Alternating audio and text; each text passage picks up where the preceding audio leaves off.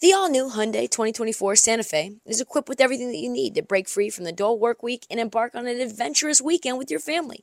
The all-new Hyundai Santa Fe's features, like available H-Track all-wheel drive, standard third-row seating, available dual wireless charging pads, ensure that you can take on any adventure. Available H-Track all-wheel drive so you can take on the dirt trails and kick up some mud. Standard third-row seating so your whole family can experience the thrill together. Available dual wireless charging pads so no one gets stuck in the great outdoors with a dead phone. I've been so pumped to take a couple of friends with our road bikes to some of the trails nearby, and now I can bring the entire crew, my dog, and all of our gear with that third row. Learn more about the new Hyundai Santa Fe at HyundaiUSA.com. Call 562-314-4603 for complete details. Let me tell you who's doing sneakers the best in the game right now. That's New Balance. The two-way V4, featuring this groundbreaking use of technology with fresh foam. It's called Fuel Cell, creating this combination that we love of rebound and cushioning. Fresh foam offers unparalleled cushioning for maximum comfort your entire game from start to finish. The upper construction features this lightweight textile that reduces weight, which we all need, I know I do, while remaining supportive and breathable. Hard to find that combo. The two-way V4 gives you the tools that you need to play at a high level. Learn more and purchase the two-way V4 at newbalance.com.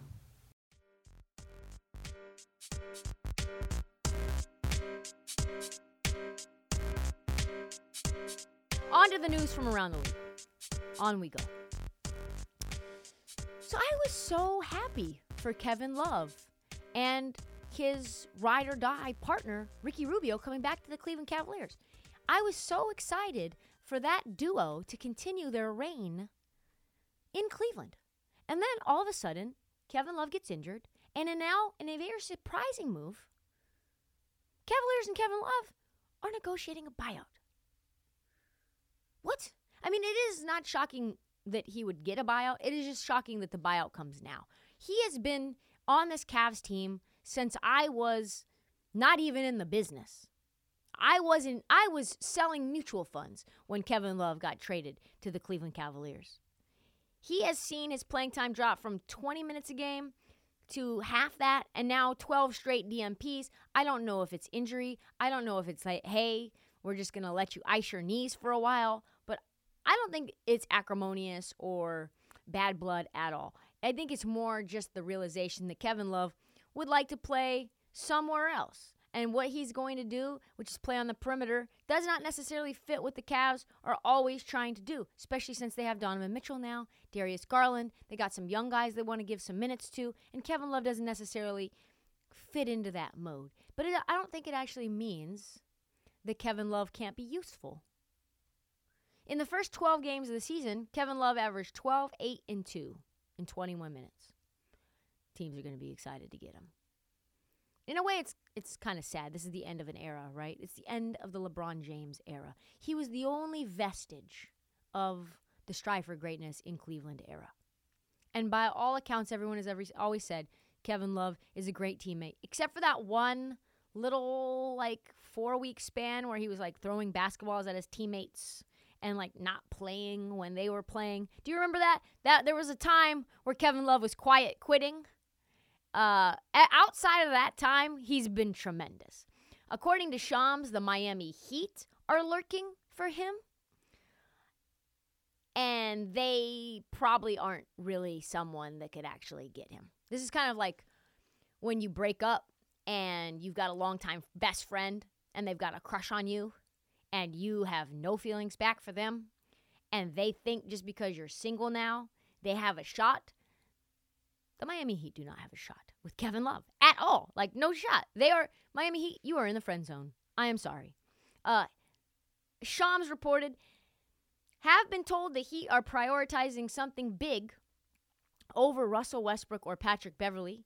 So Kevin Love or Serge Ibaka appear to be priorities. Okay, well, you prioritize and he'll prioritize, and we'll see where that leaves you. Makes sense, though, from a basketball perspective. He was shooting 41% from three in the first fifth of the season. He can pull down rebounds. We know that's what he does really well. He's a rebound monster. Both things that the Heat need desperately. They're bad at both of those, outside of, say, Jimmy Butler and Bam Adebayo. Regardless, I like that this is a buyout where it's nice. It's nice, peaceful,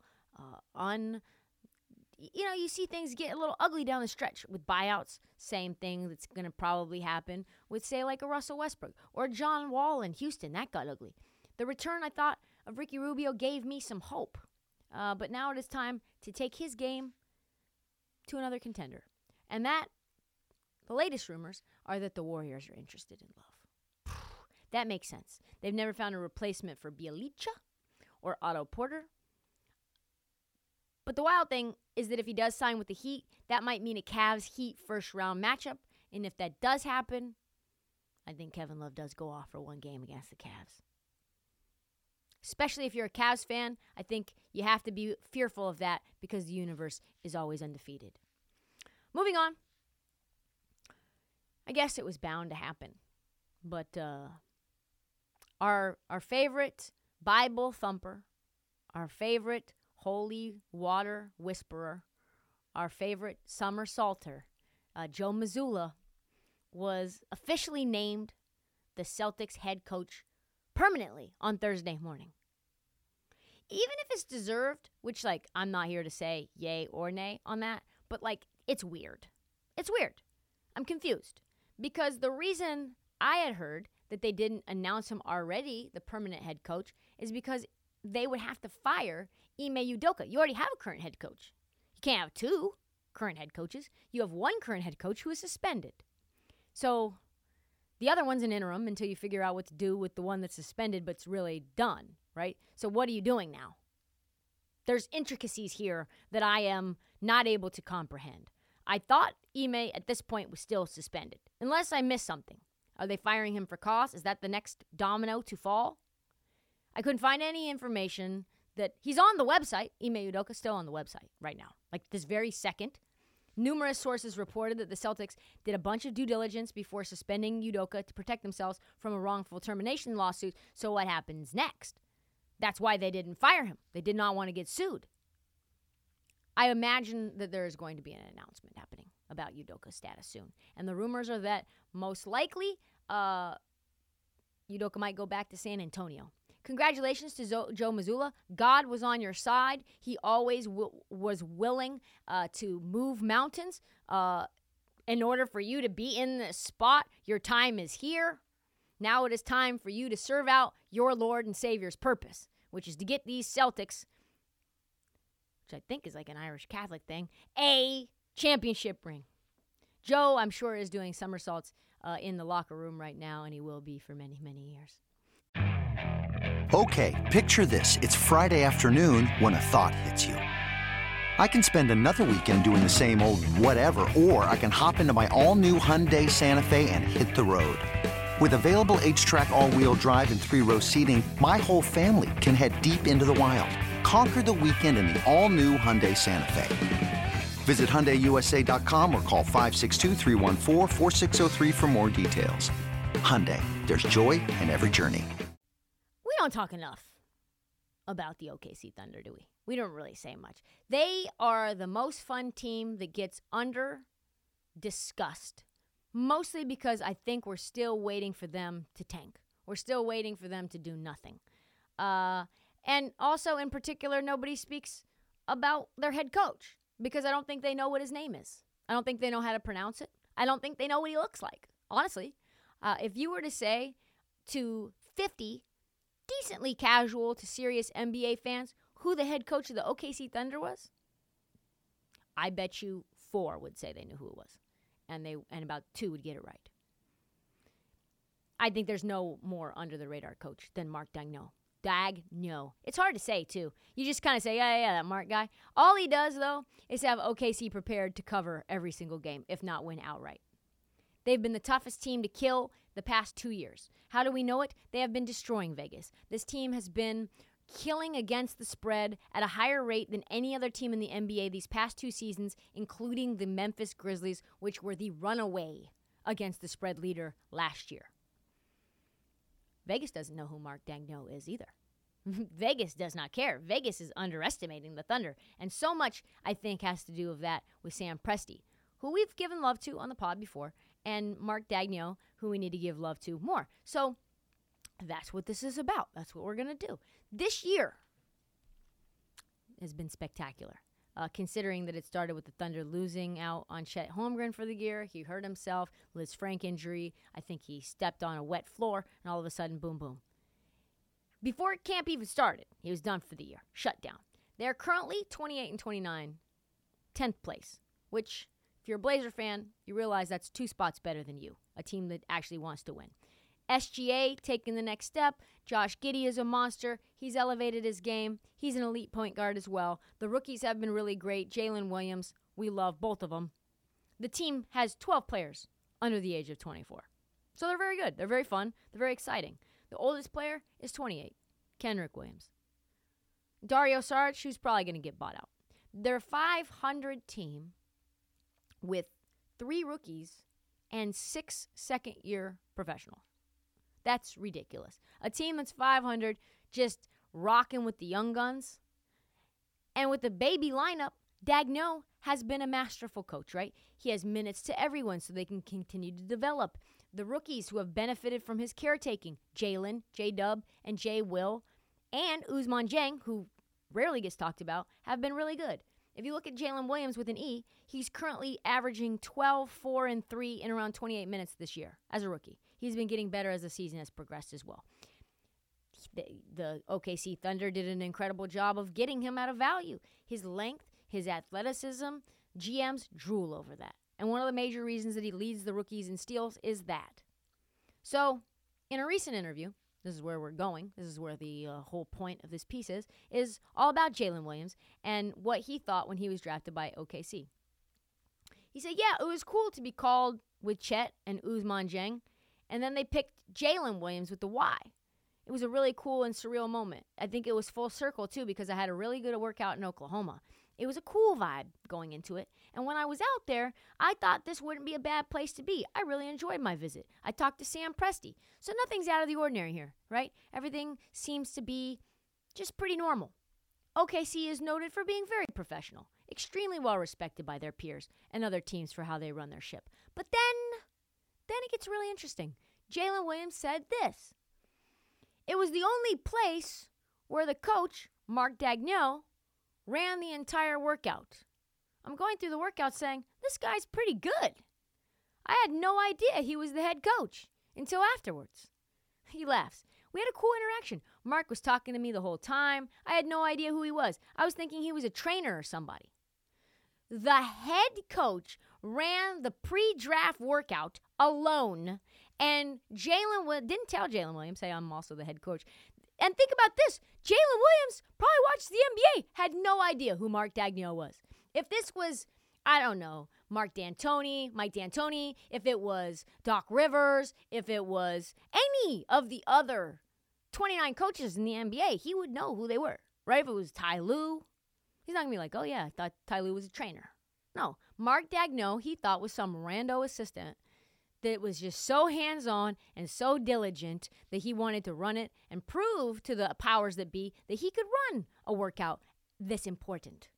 No, this was Mark Daigneault, the head coach of the OKC Thunder. In a nutshell, this is why he's awesome. Blue-collar coach, not afraid to get his hands dirty, uninterested in any shine, could not ask for a better fit for OKC, and the kind of guy that Sam Presti wants in charge of a team full of young guys. Players want to respect who they're playing for. Mark Daigneault is no frills, no bullshit, and is getting the respect of his players immediately. You have all those guys, and then you have Chet and a healthy Poku, maybe probably Victor or Scoot, or the Thompson twins, and then you bring in a free agent. Oh my God, this is a contender in like 5 years. As someone who's been on the Kings before the start of the season, I think it's been gratifying to see the Kings getting a lot of national love. From ESPN to The Athletic, everyone is starting to see the Kings as the incredible, fun, and exciting team that they are, right? And I think that the real game changer for the Kings, and I think we can all agree, it's Domantas Sabonis. Domantas Sabonis is the engine that makes the Kings go. Remember when people were slamming that trade a year ago, almost today? Like, yeah, they're like, oh, yeah, this is malpractice. They shouldn't have let Tyrese Halliburton go. No, that was the right move. And now he's an all-star again, as he should be. What I do want to focus on, though, is that Sabonis and De'Aaron Fox are now getting shine. They have multiple features written about them. They recently were on the cover of Slam magazine breaking down the pick and roll. And Kyrie Irving just admitted in a post-game presser after a win against them that he read the article carefully, looking for ways to defend it. And he said, that's pretty cool. It shows a level of respect, Sabonis said. So the meat of this new Athletic article that came out was about Sabonis' relationship with Mike Brown, which is kind of funny because I remember the start of the season being like, Sabonis looks fucking awful. Turns out the relationship with Mike Brown and Domantas Sabonis started out a little rocky. He said, before we came to a better understanding, it was pick and roll out the way, seal your defender, dunker.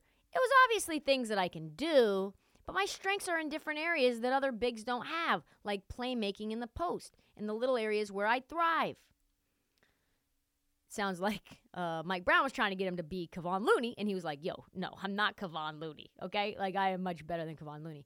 Should not shock anyone that it took a little time for the two to get on the same page, right? I saw Sabonis, like I said, second, third game of the year, and I'm like, it does not look good out there. He looks confused. He looks slow. He does not look like he knows where he needs to be. So apparently it took a little time for Mike Brown and him to figure things out, to get Domantas where he needed to be.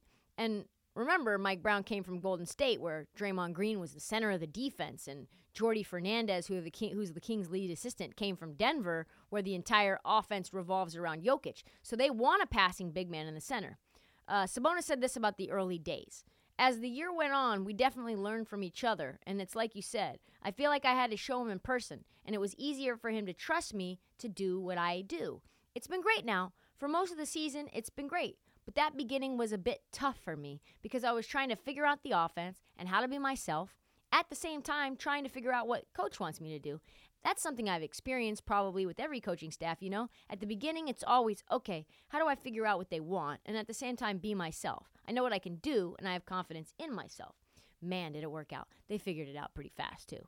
Sabonis is now an all-star. He is deserving. The Kings are in third place in the West for the last month now, showing no signs of that going away. And then you add in De'Aaron Fox, who is a bona fide all-star, finally getting some shine as well. I love the supporting cast around him.